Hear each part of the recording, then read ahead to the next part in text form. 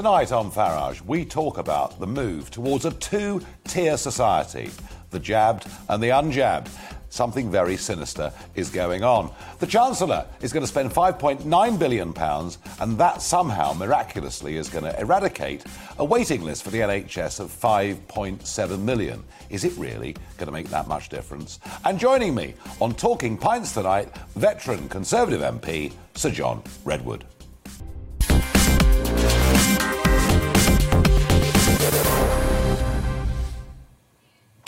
Are we heading for a two-tier society?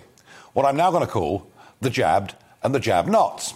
Well, let's have a listen to New Zealand Premier Jacinda Ardern, who said this earlier on today. So you basically said this is going to be like, well, it's almost like, you probably don't see it like this, the two different classes of people. If you're vaccinated or if you're unvaccinated, you have all these rights. If you are vaccinated... That is what it is. So, yep. People who have been vaccinated will want to know that they're around other vaccinated people.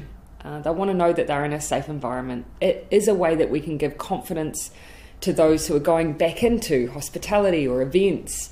And so that is something that I think we should offer to people who have been vaccinated, that confidence that we're doing everything we can to keep them safe and that they can come back out and start enjoying those things safely.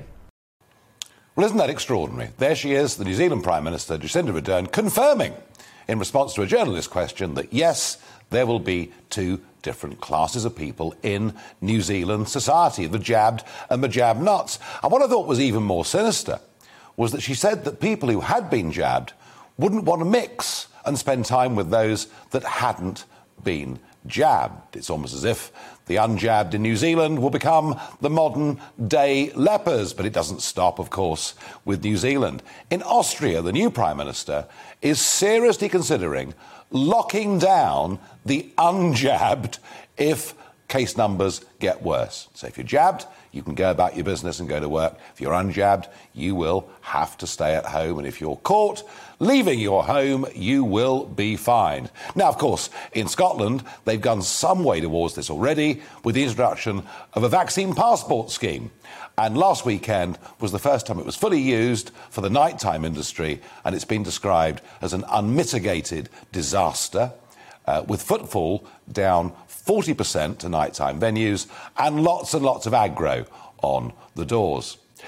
And overnight we hear the Labour Party now coming out unequivocally, John Ashworth saying that we must back Plan B. And of course, Plan B includes vaccine passports. Well, very much on the same theme, the Health Secretary, Sajid Javid, now says he is leaning towards compulsory NHS jabs. So if you haven't had a jab, you don't have a job. Already, this has been put in place for the care industry. Now, I'm not talking just about the NHS in isolation. I'm talking about a much bigger and broader point. Yes, I know that Boris Johnson repeatedly has rejected vaccine passports, but then, of course, if we go back over the last couple of years, many things that he said he wouldn't do because he was essentially a libertarian, in the end, he did do. And I do think that when it comes to people's jobs, when it comes to people's social lives, when it comes to lockdowns, if there are any again in the future, that right across the Western world, we are moving towards this two-tier society, the jabbed and the jab-nots. I have to say, myself, I'm not, worried myself about the vaccine. I felt that my age, with my medical background, it made perfect sense to have the jab. So I'm not arguing it from a perspective that I don't think people should have the jab. What I am saying is we're going much too far. The power of the state insisting that you have this vaccine, and if you don't, you're about to become a second-class citizen. I have to say, I find the whole thing completely and utterly loathsome. I really do. Well, joining me to discuss all of this is Dr. Peter Carter, independent health consultant, former chief executive of the Royal College of Nursing and vice president of the Institute of Customer Service. Peter, good evening and welcome to GB News. Good evening, Nigel. When Javid says that he's leaning towards mandatory jabs for those that work within the NHS, and that's because there are 100,000 people working in the NHS that have not yet been jabbed.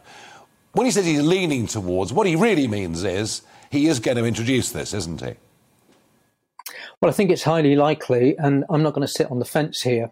Whilst I have had a lot of misgivings about how the COVID issue has been handled over the last 18 months, on this issue, I am foursquare behind what he's saying. I do believe that people working in the NHS should have the vaccine. It will save lives, save their lives, prevent many people from becoming ill, but also they've got an ethical and a moral responsibility to their patients and to the public. And I feel that there should be compulsion. Now, what I'm hoping is that if the government could get its comms strategy right, more and more of that 100,000 will see the benefit of it. Look, 75% of the people who are currently under the age of 50 and are in critical care, the common denominator is that they've not been vaccinated. Something like 20% of pregnant women who are in intensive care units have not been vaccinated. This vaccine has been a game changer. It will save lives and it will stop people becoming ill. So I'm hoping that more and more people would see sense, and we don't have to go for compulsion, that people will voluntarily come forward. If not, I think come on. They've had many, many months of being told that they ought to do this, they should do this. Frankly, it's not about comm strategy. This is now about bullying, isn't it? I mean, this has happened in the care sector, where they've now got it down to 30,000 people that haven't had the jab. But what about this point, Peter? A lot of people, some would argue too many people in the NHS, never, ever meet a patient, never meet a member of the public. They're working in offices, they're working in administration. And the second thing I'd ask you is whether you've been double vaccinated or not doesn't stop you being a carrier of this virus, does it? But that's the case with most vaccines. It's very rare that a vaccine will give 100% coverage to anyone. But I don't know what's gone on with the site. I do think it is about communication, actually, that people have had such mixed messages. Look, I was listening to Michelle on the previous program, and she was saying, no, you cannot do this. Look, if we had people in this country with Ebola, I can't see people saying, I'm sorry, I'm not going to have the vaccination against Ebola. It's my civil liberties. It's my human rights. Well, what about the human rights of people like us that have had it and want to get maximum protection? Right. So the logic what we know. So then the logic is, the logic of your argument doesn't extend to the NHS, it extends to the entirety of our society, doesn't it? Oh, absolutely. Look, I mean, right. I think what we should be doing is a bit like in the 50s when there was polio and smallpox. The vast majority of the population saw the benefit of those inoculations, and there were huge queues. I mean, I was a young child at the time, and I remember being with my mum queuing up, and I suspect you were as well, Nigel, and we had it. And no one was thinking, look, there is no such thing as smallpox, or why would we want to be inoculated against it? What we have to accept is COVID is going to be with us for as long as anybody cares to look ahead. I think we're going to have to get used to, like with the flu vaccine, having an annual jab. And I do think health workers and people like MPs should lead by example. They should have the vaccination, and it will do a lot to ameliorate the spread. It will not prevent it entirely, and people that have got underlying health conditions are going to be actually on, but such a lot could be done if we could get blanket coverage. But if 10 to 15% of the population say we will not take this jab on principle, you are happy with the creation of a two-tier society, because that is what it would be. I don't want to see a two-tier society, and I was as concerned as you were when I heard Jacinta Ardern very casually saying, oh, yeah, we're going to have a two-tier society. I don't want that. But what I do want is more and more people to get the message, and you need to invest more in going into workplaces, going into schools, explaining to people the benefits of this. But also, I mean, if you take the high incidence of young women who are pregnant, who tonight, as we're on this broadcast, they're in intensive care. And what they're saying, because I work in a number of hospitals, and nurses and doctors say that people are saying, my golly, I wish I hadn't listened to the anti-vaxxers. People need to know. And those statistics are not getting through. And there's a lot of what I might call psychobabble being talked about this, and it's costing lives. Well, you say they're not getting through. I think, to be fair, the pro-vaccination side of the argument is pretty powerful across all forms of media. I accept there are parts of the internet that do take a different view. Peter, thank you for joining us this evening. And that's the argument. You know, those that believe the vaccine is the right thing, and I'm not fighting that argument, but it is this element of compulsion that I have to say I find loathsome. Now, the budget is coming out on Wednesday, and Rishi Sunak appears to have leaked almost all of it to the press over the course of the weekend, and some more coming out today, and no doubt more tomorrow. But one thing that I did notice is Sunak saying, we are committed to getting health services back on track and ensuring that no one is left waiting for vital tests or treatment, that no one is left waiting. Currently, the waiting list for NHS procedures is 5.7 million people and rising every single week. And the Chancellor has the answer. Following the $12 billion that was announced for the NHS in September, he's now announced another $5.9 billion in this budget. So 12 billion, 5.9 billion, and that's going to solve everything. Interestingly, the Health Secretary, Sajid Javid, was somewhat more sceptical because he couldn't say if the NHS backlog would be cleared within the next 3 years, that, of course, being the date until the next general election. Is just throwing money at this the answer? Is just putting money into what some see as the black hole of the unreformed NHS? Is that the answer? And frankly, even if we had a reformed, improved NHS that was giving us better bang for our buck, I don't think 5.9 billion would scratch the surface. I like the idea of 100 different diagnostic centres over the country. I like some of the things that the Chancellor has said he wants to do, and I like his ambition for what it will achieve. I just don't believe that it's going to. Well, joining me with a view on this is Jonathan Portes, Professor of Economics at King's College London and former Chief Economist at the Cabinet, under, of course, Gordon Brown. Jonathan, good evening. Good evening. So 5.9 billion, 100 diagnostic centres around the country, and within 3 years, Bob's your uncle, there'll be no waiting list. Is the Chancellor being slightly over-optimistic in your view?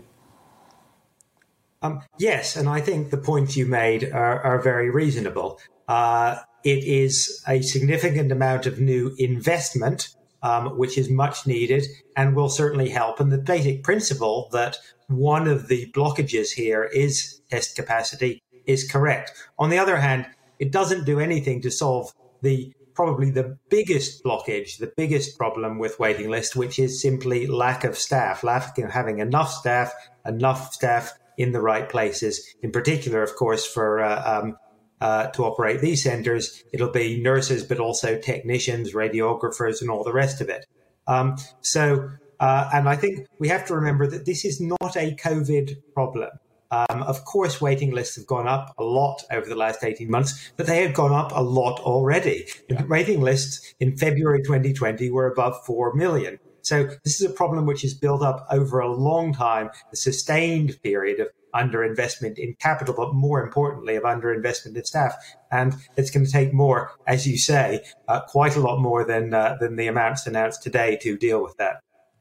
And do you get any sense that this government has a reforming bone in its body when it comes to NHS structures? They keep telling us that they do, but do you see any evidence of it?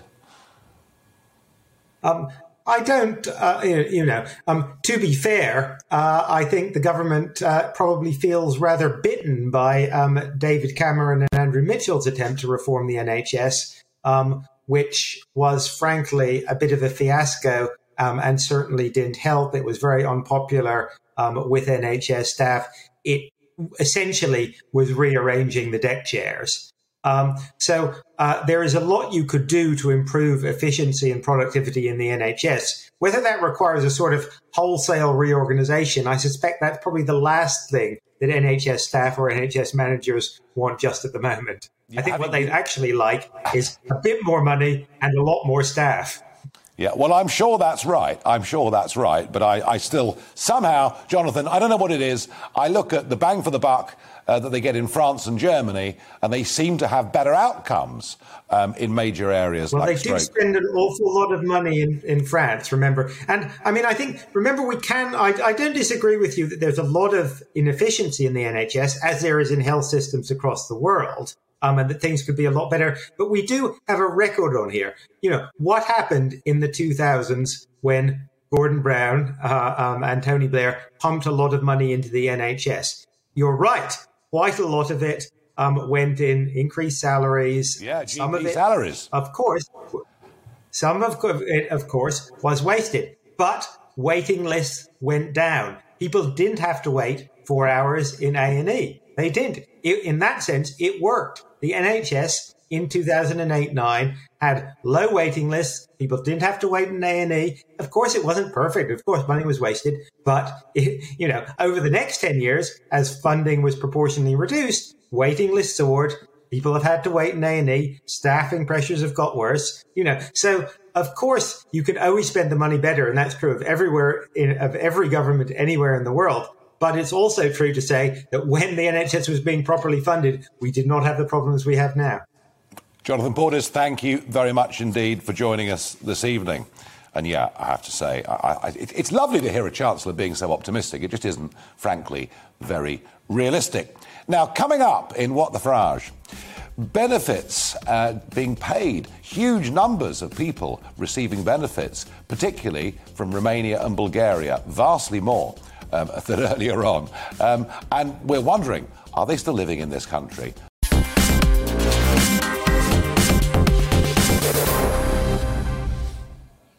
Are we heading towards a two-tier society, the jabbed and the jab-nots? And I'm getting some public reaction to my comments earlier. Paul on Twitter says, no, the vaccine is not causing a two-tiered society. The unvaccinated are. Ah, yes. But don't they have the right to make their own decisions? Twitter user says to me, it's the psychological method of increasing uptake without making the vax compulsory for all, which would cause anarchy. Yeah, you're right. It's basically a series of threats, isn't it? Lee says to me on GB Views, some people will always refuse this vaccine. It's never going to get to the point where 100% of our society is vaccinated. No, and it's never going to get to the point either of zero COVID, which, of course, is what Jacinda Ardern has been aiming at in New Zealand. It's not a policy that can ever work. Alice says to me, you can still catch and transmit the virus if you are jabbed. So, yeah, well, look, Alice, this is the point I made earlier to Peter Carter, that within the NHS, lots of them work in offices, about half of them work in offices and never ever see a member of the public or a patient. And the fact that you've been jabbed doesn't stop you from passing on the virus. Now, one of the themes that we've been covering consistently on this programme is the cost of living, inflationary pressures within the system. And one that people are beginning to really notice is, of course, the cost of fuel. Now, you might say, well, at least we're able to buy fuel, which a few weeks ago was rather difficult. But today, oil is trading at around about $85 a barrel. That is up 55% so far this year. And petrol hit $1.43 a litre yesterday on average, with diesel correspondingly a little bit higher. Again, massive percentage increases over the course of the year. And, of course, we have a budget coming up on Wednesday. Now, joining me now is Howard Cox, founder of the Fair Fuel UK campaign. Howard, good evening. Hello, Nigel. Now, you've been lobbying the Chancellor for a cut in fuel duty in the budget on Wednesday. Howard Cox, I put it to you, you are whistling in the wind. Yeah, but you can't blame me for trying, Nigel. I've been doing this for a long time, as you know, and what we're seeing at the moment is, let's be honest about this, in the last year, you mentioned the increase in oil. We're looking at more than a doubling in oil. We're looking at petrol going up 28p since last year. And the amount of VAT that has been gained by the increase of the cost of when you fill up is something. It's a windfall. It's a bonanza to Rishi Sunak of approaching £1 billion.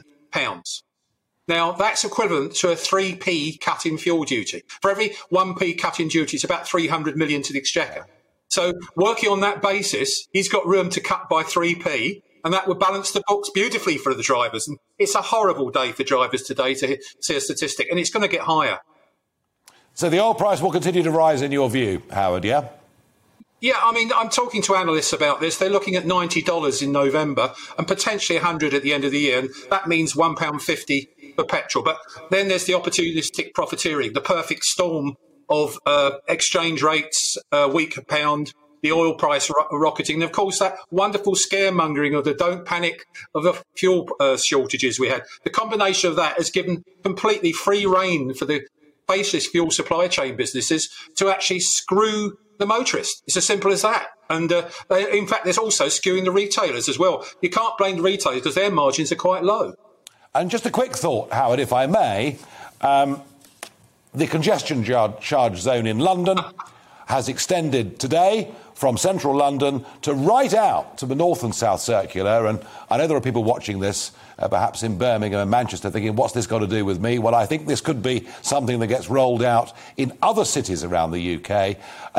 This new expanded zone, this is going to take in a lot of motorists every day, isn't it? Well, we're looking at it's 18 times the current size of the ultra-low emission zone. We're looking at 300,000 more drivers that are actually not have to pay, and there's something like 200,000 of those who weren't even aware this was happening. It's the problem is, Nigel. I mean, it's a scheme designed to restrict low-income families and small businesses. A lot of small businesses will go to the wall. They've got no choice but to use their vehicle, Nigel, as you fully know. And I just don't know what's between the ears of Sadiq Khan. He is just absolutely thoughtless, cash-grabbing mayor, and all he's doing is to pay off his debt, and that's what it's about. But surely, Howard, in these new green times with which we all agree, we should all be on our bicycles. Well, I don't know what you expect me to say that. I'm 67 No, don't worry. Years old. I was pulling your leg, Howard. Look, I'll be looking forward to the budget on Wednesday, hoping that Rishi Sunak has heard your words and uses his VAT windfall to cut threepence, maybe even tuppence, off fuel duty. But it isn't going to happen. But Howard Cox, thank you very much indeed for joining us this evening. Well, the benefit story is quite extraordinary. Now, what we've seen over the course of the last period during the pandemic is now a total of 780,000 people in Britain who have come here from Bulgaria and Romania that are now receiving, working benefits, tax credits, unemployment benefits, all sorts. In terms of unemployment, the numbers from those countries that were unemployed before the pandemic was 66,000. It's now 190,000. And when questioned, government figures made it very, very clear that there are now 6.2 million EU nationals living in Britain who have access to benefits, tax credits and furlough during the pandemic. And when they're asked how many of these that are now claiming these benefits are still living in the United Kingdom, answer, there comes none. They simply don't know. But it's a pretty fair bet to say there are some that are claiming benefits that have gone back to their home countries. The whole thing is still a complete and utter mess. Now, a story, and this really is a what the Farage. This incident happened in the English Channel yesterday. It has not been reported on any other media channel. Take a look at this picture. In the foreground, you can see one of the big inflatable ribs that was attempting to cross the channel.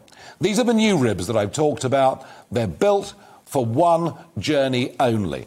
There's a bit of plywood that is glued into the bottom of them, and I've been saying on this channel for months how very, very unsafe the new ribs are.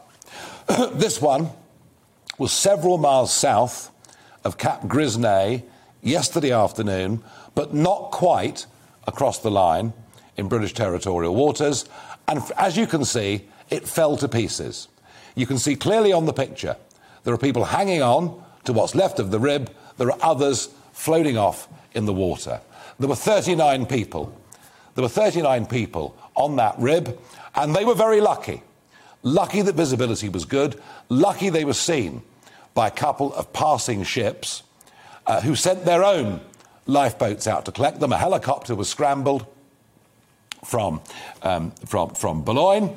The Boulogne equivalent of our lifeboats also came out to meet them. 6 were airlifted to hospital, the other 33 taken back into Boulogne. All 39 survived. That was a complete and absolute miracle. And tonight, as I speak, the Harwich lifeboat is out. Yes, that's right. They're even now trying to come onto the east coast. The Harwich lifeboat has been launched. There is a rib coming across the North Sea, and we think about 12 people are on board. They're not wearing life jackets. Conditions are pretty choppy. There was an attempt by a merchant vessel to take the people off the raft, but they couldn't do it. Conditions were too rough. I've no doubt that the Harwich lifeboat will do it. There will be, between now and Christmas, a very major incident where a lot of people, perhaps dozens at one time, get drowned. But the fact British media are not even covering this story anymore, I find absolutely, truly astonishing. The Prime Minister, talk about what the Farage. The Prime Minister today did a press conference in the press room in Downing Street, and the press conference was for 8 to 12-year-olds. Don't ask me why. He's doing a press conference for 8 to 12-year-olds, but no doubt he won't get anybody questioning his green views because they've all been taught about this at school. Let's have a little look at the Prime Minister talking earlier on today. 97% of the mass of mammals on this planet is humans, and our animals, yes, our domestic animals. Just 3% is left for the wild. So how sad. Do we start to rebalance it? And I think we certainly could start by rewilding our oceans. There's a lot of space to do that. We could feed some of the human beings to the animals. That would, couldn't we? That would be. We could have a vote later and ask if there's any candidate. What is he on about? I mean, I was told he'd given up drinking for Carrie's pregnancy. I'm not sure I believe it, listening to comments like that. He seems to have lost his marbles. And a new concept there introduced. Not only are we going to rewild 30% of British agricultural land, we're now going to rewild the oceans. I don't know what any of it means, but once again, we see the Prime Minister absolutely, completely in the grip of the Richmond Greens, those for whom a brand new 12,000 heat pump doesn't really matter. Well, in a moment, I'm going to be joined by veteran Tory MP, Eurosceptic, challenger in the past for the leadership of the Conservative Party, Sir John Redwood.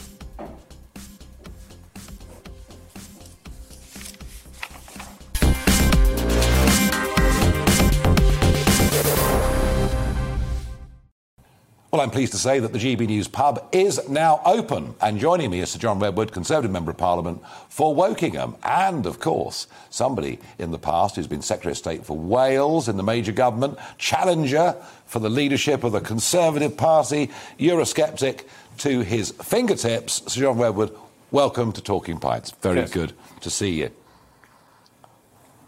The thing that amazes me, I look at your CV. You know, you worked at Flemings, you worked at Rothschild, so you worked at, very successful city institutions. You've got a very acute mind for matters financial. You've been in Parliament since 1987, so you are... I called you a veteran. I hope that's OK. Well, I'm still learning the job. Every day I hope to get better, Nigel. Well, good for you. And I did go on to run industrial companies, which I found very rewarding and very challenging. Yeah. So a long career in business, long career in politics. You've held ministerial position. You were head of Mrs Thatcher's policy unit, going way back to the days when the Conservatives were very conservative, and we will talk about that. Yeah, I was a young man then. But she still took my advice. Yeah. Yes. Well, good for you. You were as good as your last argument with Margaret. That was why she was a pleasure to work for. Were you scared of her? No, I wasn't scared of her at all. We had a very good working relationship. It was a different generation. But I've worked out very, very early on that she was one of those rare politicians that you could speak truth to power as long as you did it privately and you were loyal around the back, which I always was. We had some really good arguments, and sometimes I persuaded her. It was a very interesting relationship. Quite a feather in your cap, I would say. But how is it, John, how is it that somebody with all your breadth of experience in finance, in business, in politics, in policy, how is it that we have... Frankly, we have had since 2019 some of the most inexperienced in terms of life and lowest grade cabinet ministers this country has ever seen, and you're languishing on the backbenches. How does this work? Well, I don't think they're low grade, and they are. You need people of all ages and experiences, and how do you get experience? People with no life experience. That's what I'm talking about. You must ask the bosses that. Ask Rich daddies. Ask Mrs May. Ask Boris. I don't know. I'm ready to serve, but I'm happy to serve in the way I do. It's a great privilege to represent a constituency and to have your voice in Parliament so that you can get hold of ministers and you can argue with them over what they should do next. And that's what I do. Which you do very effectively, and you blog and you're very active and all the things that you do. But John, you must think to yourself, here we are with a big Conservative majority with the freedom to start thinking, doing things, just as in the 80s, those things happened. I was brought in to do some of the thinking in the 80s because we just won a general election without much in the manifesto, and it was a fascinating thing to be able to do. And yes, I want Boris and his team to think widely now. They were not backed by COVID. Any government would have been, and they had to... I get that. They had to stop everything and deal with COVID. But now I think there's this huge opportunity. So that's why I blog. So why are your talents not why being I'm discussing with them things that I think they could do, and sometimes maybe they'll pick them up. Let's hope. John, it's ridiculous that they're not using you, isn't it? Well, I'm not going to comment on that, Nigel. It's not for me to say. It's not about me. It's about the country, and it's about making use of this enormous trust. Yeah, a lot of people sitting... the country put a lot of trust in Boris and the Conservatives, and I think they were right to choose us, because I think every other party wanted to thwart Brexit and didn't understand the electorate were very serious about this, and certainly didn't understand the opportunities. I think now I would say to the government, be bolder, be confident, understand that people actually voted for something different. They voted for change. And we still got a civil service that's sort of trying to drag us back, trying to copy everything that Europe does and say that we're still really under European rules, even though we don't need to be. So I'm one of those voices saying, let's be bold, let's be imaginative, let's be sensible, but an independent country can achieve a lot more. And I think we've still got L plates on for this independent country business, No, that's probably... But I did notice over the weekend, the Labour Party appear to have embraced Brexit because they're advocating scrapping the 5% VAT. Yes, at last. A tax they weren't allowed to change while they were in it. That's right. And, the greenest government ever, which this government wishes to be, still hasn't taken VAT off insulation and boiler controls and lots of green products. Now, why not? That was one of the things that you and I in the Brexit campaign said, this is a freedom we have. If we wanted to welcome the Greens on board, and we said, look, one of the things you want is people to buy more of these things, so why are we taxing them? Answer, because the EU made us. So let's do that, please, Rishi. No, I get all of that. But how is it, as somebody that, was part of that radical thinking back in the 80s, how does it feel to be part of a Conservative party that is now clearly tax and spend, that has gone for state controls, maybe not as bad as New Zealand or some other countries, that has gone for this green agenda in a way that really hits some of those on the lowest incomes and some of those running small businesses. John, it doesn't feel very Conservative, does it? Well, I'm arguing now, as you may have seen, Nigel, that one of the things we need to do is to get a stronger recovery, and you get that by lower taxes, not higher taxes. Now, I'm delighted when the Chancellor assures us all he's a lower tax Conservative. I say, bring it on, Rishi, bring it on. It's like Boris calling himself a libertarian. It's not believable, any of it, is it? And so let's see which taxes we could cut. Because if we cut some of the tax rates, we would actually collect more revenue. Every time a Conservative government has had the courage to cut income tax, the amount of money collected has gone up. I completely understand that, and I do actively follow what you're pushing out there, and I find it very interesting. But they're not doing it. And my question to you is, this doesn't feel it doesn't feel Conservative. Well, that's why I live in hope, and I want to make sure more people agree with me, and if people do agree with me, write to your MP. And all my Conservative colleagues, a lot of my Conservative colleagues in private say, John, we like lower taxes. Well, I'm saying you can have them, and it won't be irresponsible to have them.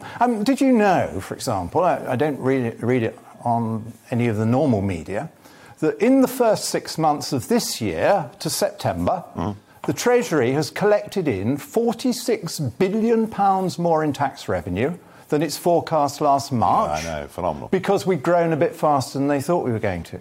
So doesn't that tell them something? It should tell the Chancellor that if you get faster growth, the money rolls in. You don't need to put the tax rates up, because that's all before they put up corporation tax and national insurance. My worry is that putting up national insurance, which I voted against, and putting up corporation tax is going to slow the growth, and you might even end up with less money than you would have got if you'd gone for growth. And I'm not satisfied, Nigel. All the time the economy is still smaller than it was just pre-pandemic. Now, of course, it had a big hit, and we understand why that happened.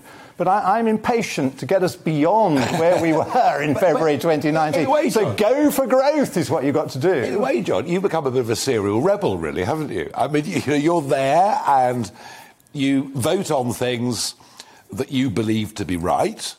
I don't know whether the party whips have given up with you now, but they must be getting... Well, I don't want to be a serial rebel. But you are. And I give them the benefit of the doubt on lots of things. But you are. But you are. Because I do believe only the Conservative Party can see us out of this. When I see what Labour and the Liberal Democrats are offering, I think, my goodness, thank goodness well, I'm not sure anyone can tell what the difference would be. There's quite a bit of difference. Well, there isn't very much. You know it. Labour would lock us up a lot more than this government's been doing. You're being very loyal to your party here. It's perfectly clear you don't think Boris is particularly Conservative, but he was elected for a purpose, and that was to end the agony that the country had been through for that nearly 4-year period, and it was absolutely awful. What was it in your career? I mean, 87 you get into Parliament, just the year before the Single European Act had been signed, and I remember I was working in the city at the time, and I had my qualms about it. I wasn't... Well, I told Margaret Thatcher not to sign it. It was one of the rare occasions when she didn't like my advice, and she was under enormous pressure from the Foreign Office and many of the civil servants. So we had to sign this thing, and they told her it was a free market. I said, no, it's not a free market. It's a legislative grab. It's a power grab. And then I became Single Market Minister later on, and I saw at close quarters just what a power grab it was, and how insensitive it was, particularly to small business. It was anti-innovation, it was anti-different ways of doing things. Everything had to be standardised, and it had to be standardised around what a few big corporations told the French and German governments they wanted. You know? How did you vote in the 75 referendum? Oh, I voted no, of course. Did you? Okay. Because I made the mistake of reading the Treaty of Rome. Oh, gosh. And I was hearing all these politicians, Labour were in government, of course, Labour and some Conservative politicians, telling me it was a free market, and I said, no, it wasn't just a free market, it was always ever closer union. And although they hadn't fleshed out all the details, it was quite clear they were going to take us on a massive journey, and I always thought, this is not a journey I, and probably a majority of the British people, want to go on, and it's certainly not a journey we're going to go on if we're lied to about it. And the Labour government in 75 said, oh, no, it's just a free market and we won't lose any sovereignty. Well, of course we lost sovereignty. Heath said the same thing. Yeah, well, Heath said the same thing. Heath was honest. Later he was honest. Heath actually said that we were going to lose sovereignty, but Labour in government had the referendum to try and deal with a conflict within their own party, and the main establishment Labour people, who had to take on one or two of their own cabinet ministers, were saying no loss of sovereignty, and I never believed a word of it, because the Treaty of Rome was a journey to sacrifice. That was the irony, wasn't it? And that was why I told Margaret not to sign the Single European Act, because it was a sacrifice of vetoes and powers. And I even tried a compromise with her, and I said, given that they say a limited number of laws are necessary for the single market, and we need to have majority voting for those, define which ones they are, and then we get our veto back thereafter. And they wouldn't even do that. And then when she left, in pretty sad circumstances, pretty thankless circumstances, John Major's first speech. I remember it. First speech. And John Major, who we all thought was a Thatcherite, said we want to be at the heart of Europe. Do you remember that? Yes, I do. My heart's... I couldn't believe it. Yeah. I couldn't believe it. You know, we were told this was the heir to Thatcher, and but clearly he wasn't. So in the end, it's the mid-1990s, and Major, and you know, there's a civil war going on. It's been going on through Maastricht, but it never goes away. No. Never goes away. It's a fault line, isn't it? Well, a lot of us couldn't take Maastricht because it was a very clear sacrifice of much bigger powers than the Single European Act sacrifice. Well, that was it for me with the Conservative Party. I was done with it. I couldn't believe that Conservative leaders or wannabe leaders would think sacrificing the pound was feasible. I know. Because I said to them, well, you must rule that out immediately. At least we got an opt-out from this thing. The one good thing John Major did, which Labour wouldn't have done, was got an opt-out from the currency. But they wouldn't unequivocally say, we're never going to go into it. And I said, well, how can you still be anything like an independent country if you don't run your own currency? I mean that, to me, was... And then I took the show around the country with others to keep the pound. No, I remember very well, and it was a good thing that a lot of people united. I mean, saving the pound was our Alamein, in a sense. It was a very important moment. And I always said that if we'd lost that, I'd have left politics. I saw no point in carrying on if you belonged to a country that didn't control its own money. I couldn't see that, but we won it, so it was a great triumph, so it was worth staying on. Taking it back a step. Yeah. So John Major is, you know, clearly joining ERM's been a catastrophe. Yeah. And that was really, I mean, you know, that was... And there's so few of us ministers against it. I literally, from that moment on, I've never voted Conservative since. I may do again one day, you never know, but I've never voted Conservative again. And I was a member of the party. Yeah, sure. You know, at the time.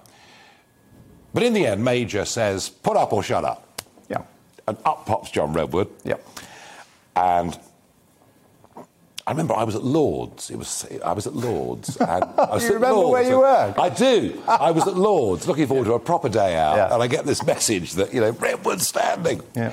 And then this sort of slightly unfortunate photograph of your supporters, and I think Tony Marlow had a jacket on for Henley because it was in June or whatever. Well, they decided to make fun of that, but they were all Conservative MPs. Yeah, I had a simple choice. We invited any Conservative MP who wanted to come. I then turned up. I couldn't start my campaign by saying I don't like the look of these things. it all looked... That would have been even worse. I know. It all just looked... And I spoke to Tony Marlow about it. Well, there's Tony Marlow and Theresa Gorman who attracted quite a lot of attention. Yeah, but I was very grateful they at least had the courage to put up, you know. I mean, they were great people. They were great. They had guts. I know. But it was all painted out. It all looked a bit like... Well, if it hadn't been that, it would have been something else. But the major lot were very good at spinning against me. But then you see, John, I then went through the same thing. Yep. That, you know, I was a clown. Yep. UKIP was a circus. That's right. Fruitcakes, loonies, closet races. I've been through it as well. Yeah. When you look back at that period, are you pleased that you stood against him? Oh, yes. Because I'll tell you why. Because I think it achieved something. And I think it persuaded John Major he had to offer a referendum before sacrificing the pound. Now, I didn't actually think that mattered at all because I knew he was going to lose big time. But it made Blair match him. And I think that was terribly... That's how I would defend what I did. Didn't get me anywhere, but it wasn't really about ambition. It was really about saving the pound. That was what the point of it was. No. And I was thrilled that both major parties, including the one who was bound to win the general election, given what Tories were doing, said they were going to have a referendum. And I think that was absolutely critical in the whole thing. Economics, John. Quickly, yeah. Are we headed for a period of stagflation? And we've discussed stagflation with the audience over the last few weeks. It doesn't look pretty, does it? Well, we're certainly heading for a period of slower growth rates after the phenomenal growth rates of recovery, and we're in a temporary period of higher inflation. But I think we need to take actions, and I've been setting out some of those: lower taxes, dealing with supply-side problems, investment in the areas where we need more capacity to avoid stagflation. And I'm terribly keen that we invest a lot more in energy, because this is a country that was always rich in energy and produced all its own electrical power and had plenty of oil and gas and coal which are allowed to do nuclear?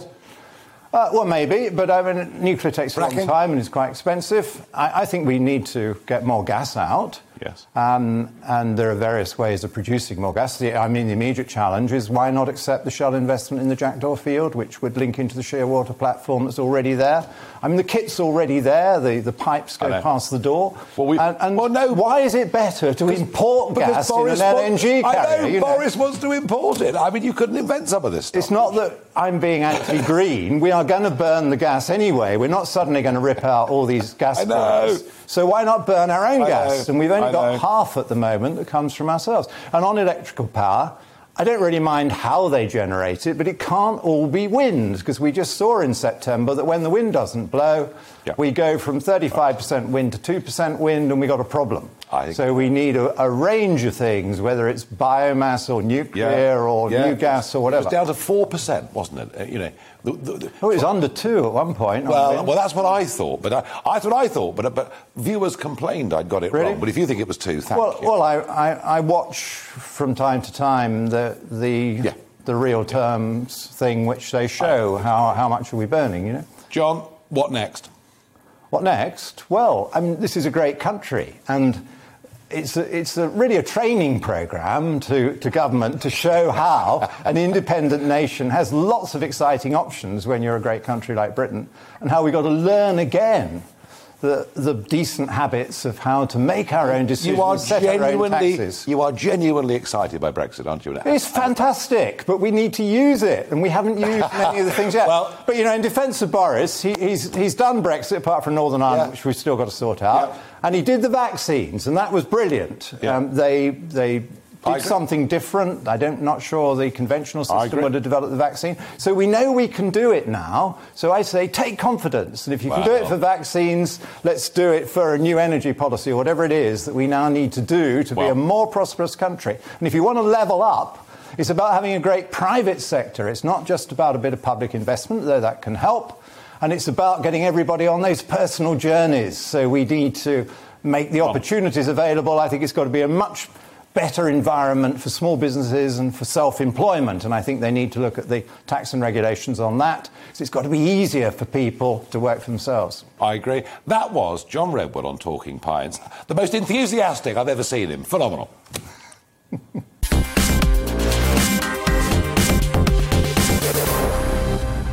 Stay there.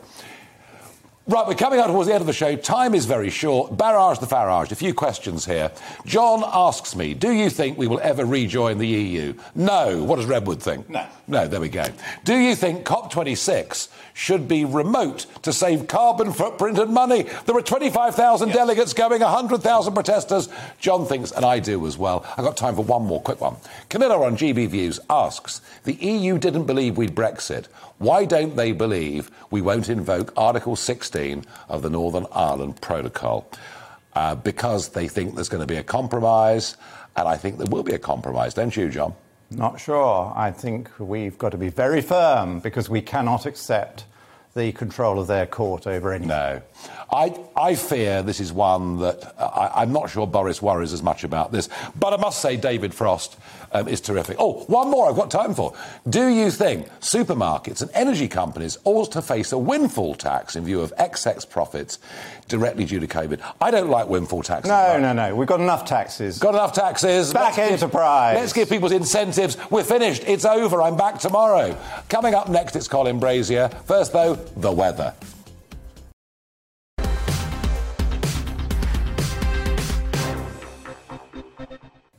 Very good evening to you. It's 8 o'clock. On Brazier tonight, is COVID really destined to fall away in the run-up to Christmas? I'll be speaking to the SAGE member whose analysis makes Plan B far less likely. Also, I'm joined by one of the most influential and satirical voices in America's culture wars, Mark Steyn. And is the suit finished? Why the most famous name on Savile Row is hanging by a thread. All that's coming up. But first, a news update with Polly.